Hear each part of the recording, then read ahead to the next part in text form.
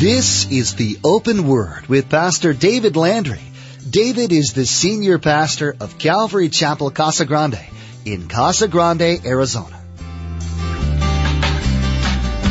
Beloved, understand, it's not you. It is the work of God in you. It is through the resurrection power of Christ that we are redeemed.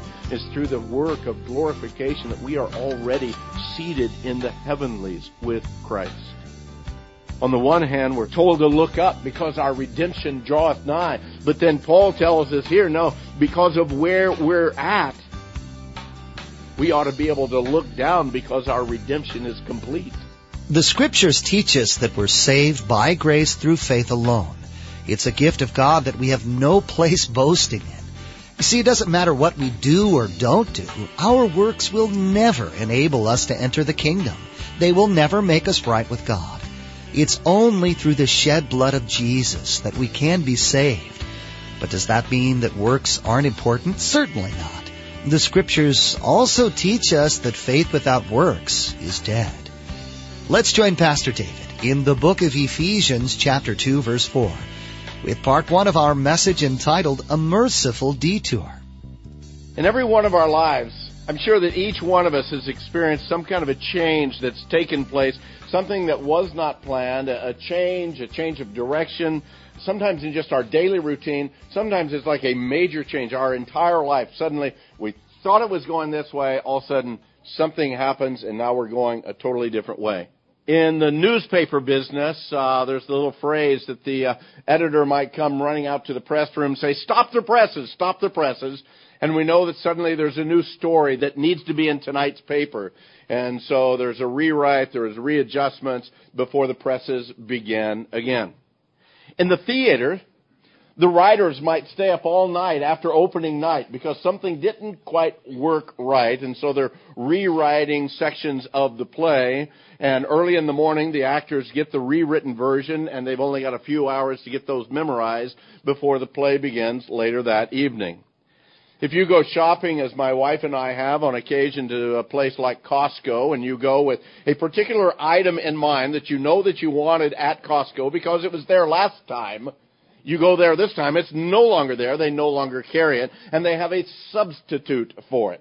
Same way sometimes going to your favorite restaurant. Oh, the thing that I had like last year when I went here, they don't even carry it anymore. So substitutes and replacements. Some of you have moved lately. And with that move, you've also had to put in a change of address to make sure that your mail gets rerouted, to make sure you get all the political flyers and whatever else comes in your mail. In the game of football, they have what's called an interception. And at the point of an interception, everything moves. Suddenly, everybody that was going this way suddenly turns and everybody's going this way. Now, a major change of life. If you drive much at all, there's no doubt that you've experienced those little frustrations called detours. I want to go there. I can see where I want to go, but I can't get there from here. I've got to go someplace else. A lot of these things that come into our lives for a variety of reasons, they happen to us. Sometimes, I know just in talking to some of you, it seems like they happen to you on a continual basis, to where life is in a constant turmoil. Our direction gets rerouted. Our plans have to be changed. And for most of us, these are unwelcome incidences or interferences in our day. I know when I was working construction, when the boss would come out with a change order. It's like, I was going this way. Now you come out with a change order. We've got to change. We've got to rearrange. We've got to re-gear. We've got to retool because a change order has come into play. The first portion of chapter 2 of Ephesians. If you recall, we spent most of the time looking at verses 1 to 3, and I know that it wasn't a real uplifting message as I was given it, but I couldn't leave you there, so we did touch on verse 4. We touched on verse 4 about that little phrase, but God. But even before we got there, I wanted you to realize that outside of Christ, every man, every woman, everyone is dead in their trespasses and sins. that we were among those that Paul says were the sons of disobedience. He goes on and he continued to drive it home last week. He says that we conducted ourselves in the lusts of our flesh, fulfilling the desires of our flesh and of the mind. And we were by nature children of what? Children of wrath. That's what we were outside of Christ. But then, verse 4. This glorious contrasting conjunction, but God. And suddenly, everything changes. Suddenly, everything, literally eternity, changes for us because of God. I didn't want to leave you hopeless last week, so we touched on that, but we didn't go into it fully and completely. So that's where I want to pick up this morning as we continue on in the study, as we continue on in the thought process of what Paul is speaking here in chapter 2 of Ephesians and what the Holy Spirit is leading him to give to all of us. It was an ancient message, but I believe it's a message also for the modern church, for us today. And because in the Greek, verses 1 through 7 is all one sentence, I want to back up this morning, go back over that despicable you again, and then we'll come into verse 4 and read on through verse 7. So, chapter 2 of Ephesians, beginning in verse 1. And you he made alive, who were dead in trespasses and sins, in which you once walked according to the course of this world, according to the prince of the power of the air, the spirit who now works in the sons of disobedience, among whom also we all conducted ourselves in the lusts of our flesh, fulfilling the desires of the flesh and of the mind, and were by nature children of wrath, just as the others. But God, who is rich in mercy, because of his great love with which he loved us, even when we were dead in trespasses, made us alive together with Christ. By grace you have been saved. And he's raised us up together and made us sit together in heavenly places in Christ Jesus, that in the ages to come he might show the exceeding riches of his grace in his kindness toward us in Christ Jesus. Beloved, as I said before, verses 4 through 7 changes everything. Suddenly, all of eternity before us. Suddenly, in light of those verses, an offer has been placed before the sons of disobedience. A gift has been placed before the children of wrath. God is now presented to all of mankind a fresh new story. Stop the presses. There's a new story that's coming in. God has provided new scripts for every one of us to learn and to know. Know who we are now in Christ, not who we were in the world. There's truly an alternate that's been substituted. Christ himself has been substituted for our own lives and deaths. We have the opportunity to get an eternal change of address, don't we?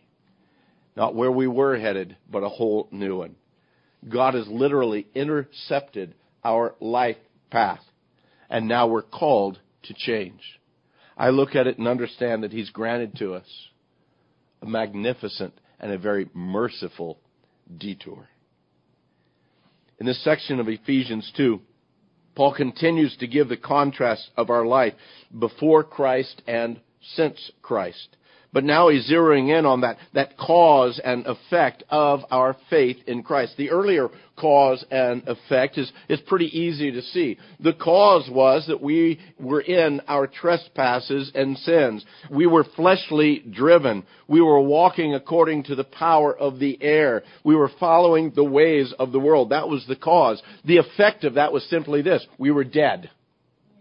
We were dead spiritually and morally dead. And now we move into this new section. We move into the detour. We move into the interception of God in our lives. And now there's this whole new and a different cause and effect that's working in our lives. The cause is his great love with which he loved us. And the effect is now we've been made alive together with Christ. We were dead. Now we're alive. There's so much more to it, but that's the basic idea and the thought of what Paul is telling us here in verses 4 through 7. But Paul begins this section with the subject of the declaration. God himself. God is the subject of all that Paul is speaking here. In Paul's mind, and should be also in our mind, is the understanding that all of salvation, all of it stems from a beginning point that is the beginning point in the mind and in the heart of God himself. It wasn't because you woke up one day and says, you know what, I need to look for something that will save me from eternity. It wasn't because you woke up someday and said, you know what, I am a wretch.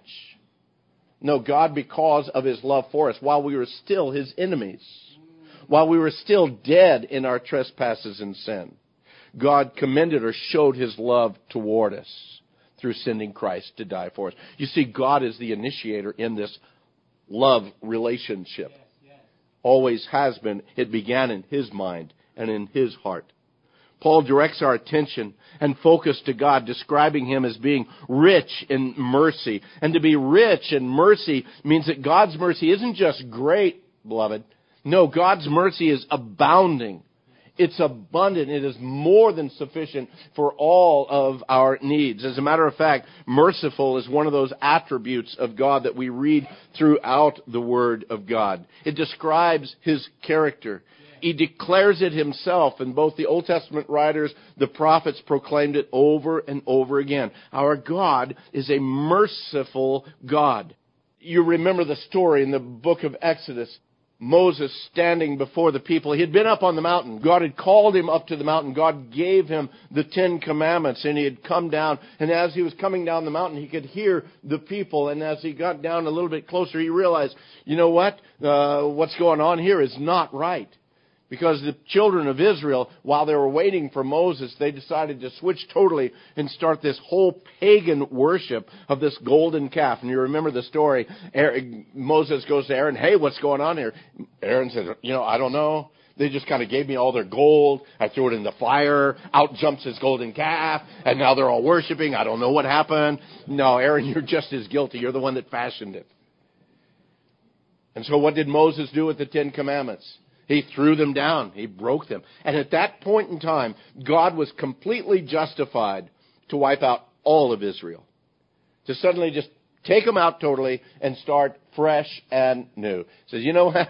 I've been dealing with you guys long enough. Took you out of Egypt. You've done nothing but mumble and complain the whole time. Now you're going into pagan worship. We're done. We're going to start all over. But God, because again, of the greatness of his mercy, the extent of his long-suffering and patience toward us. He calls Moses back up on the mountain. He says, no, Moses, we're not going to wipe them out. Come on back up on the mountain, Moses. And as he brings Moses up on the mountain, God reveals to Moses in even a deeper way at that point in time. And as Moses is hid in the cleft of the rock, literally the word says that God passed by him. And God declared to Moses who he was. And in Exodus 34, it says that the Lord declared that he is the Lord God, merciful, gracious, long-suffering, and abounding in goodness and truth, keeping mercy for thousands and forgiving iniquity and transgression and sin.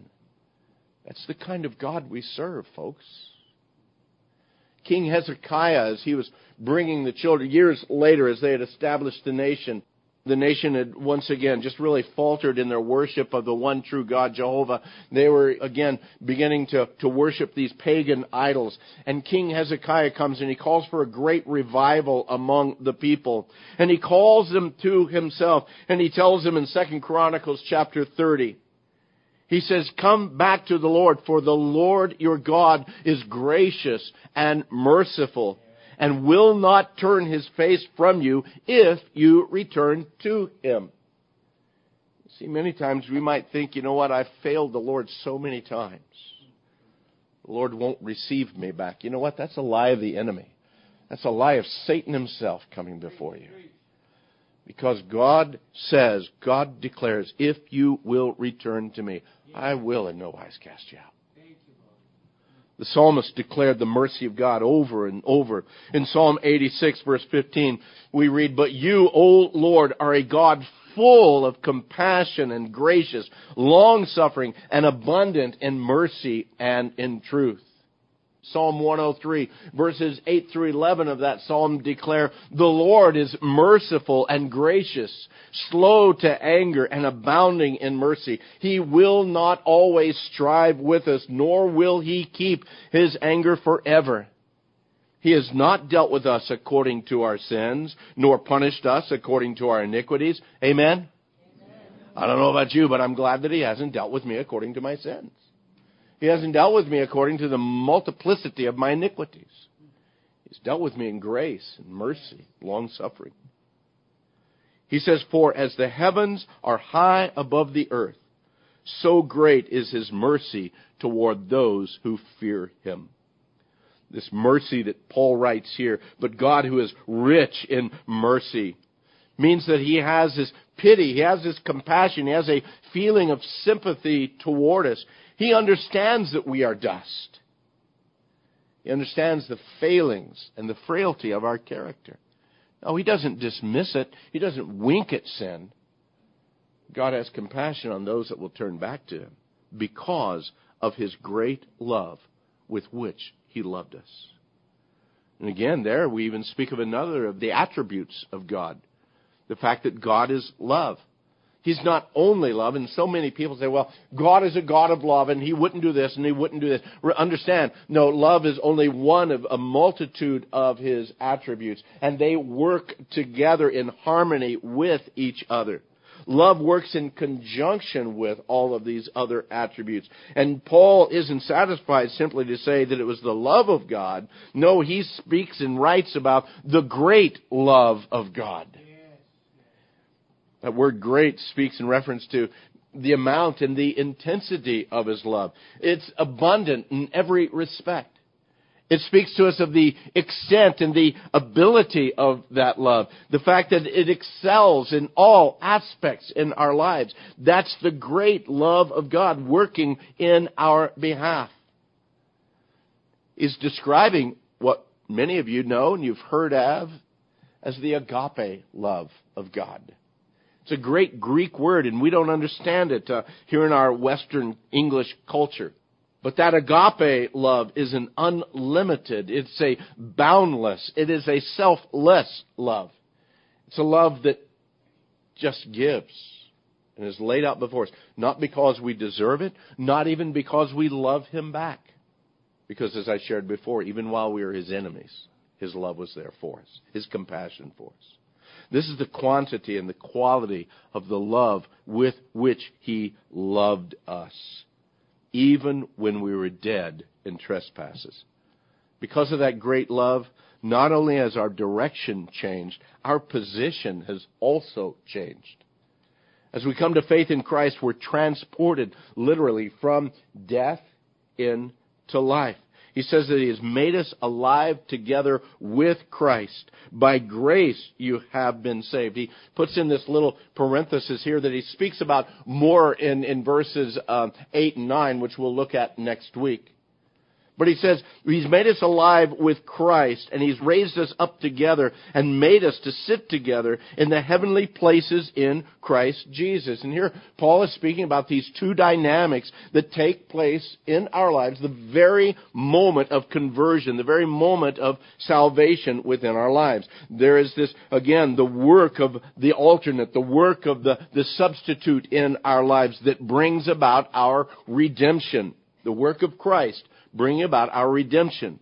But then we also have that change of address, which is our glorification. We have these two things that take place, our redemption and our glorification, at the very moment of salvation. It's a done and it's a complete deal. Through our redemption, we who were dead were made alive, but not as the old man. The old man has been removed, and there is a new alternate in its place. Paul writes in Galatians 2:20, he says, I've been crucified with Christ. Nevertheless, I live, and yet it's not me who lives. It's Christ who lives in me. And the life that I now live in the flesh, I live by the faith of the Son of God who loved me and gave Himself for me. Paul understands, man, it's no longer me. There's an alternate. There's a substitution that's there. In 2 Corinthians chapter 5, he says, therefore, if any man be in Christ, what? He is a new creation. Old things have been passed away, and behold, all things have become new. We experience that resurrection power, the same resurrection power that was demonstrated first in Christ when God raised him from the dead. And then we who were dead are now made alive together with Christ. Paul also in 1 Corinthians chapter 15 tells about that deadness being made alive. He writes about, so when this corruptible has put on incorruption, when this mortal has put on immortality, then shall we be brought to pass that saying which is written, death is swallowed up in victory. O death, where is your sting? O Hades, where is your victory? The sting of death is sin, and the strength of sin is the law. But thanks be to God who gives us the victory through our Lord Jesus Christ. I don't know about you. I am looking forward to getting rid of the carcass. This stinky thing that we have to haul around all the time. Now, I'm not looking for a fast way out. Understand that, okay? I'm waiting for his time. It's like the preacher that was preaching about heaven, and he says, how many of you want to go to heaven? Raise your hand. And everybody in the whole congregation raised their hand, except one guy that he saw just sitting in the back. And so he says again, how many of y'all here this morning want to go to heaven? Raise your hand. And everybody raises their hand except that one guy back in the back. And he doesn't raise his hand. So after the service, pastor's kind of worried. So he goes back to old brother Mike, and he says, Mike, I noticed you didn't raise your hand when we were talking about going to heaven. Don't you want to go to heaven? He says, well, yeah, Pastor, I want to go to heaven, but I thought maybe you were getting a bus load up for this afternoon.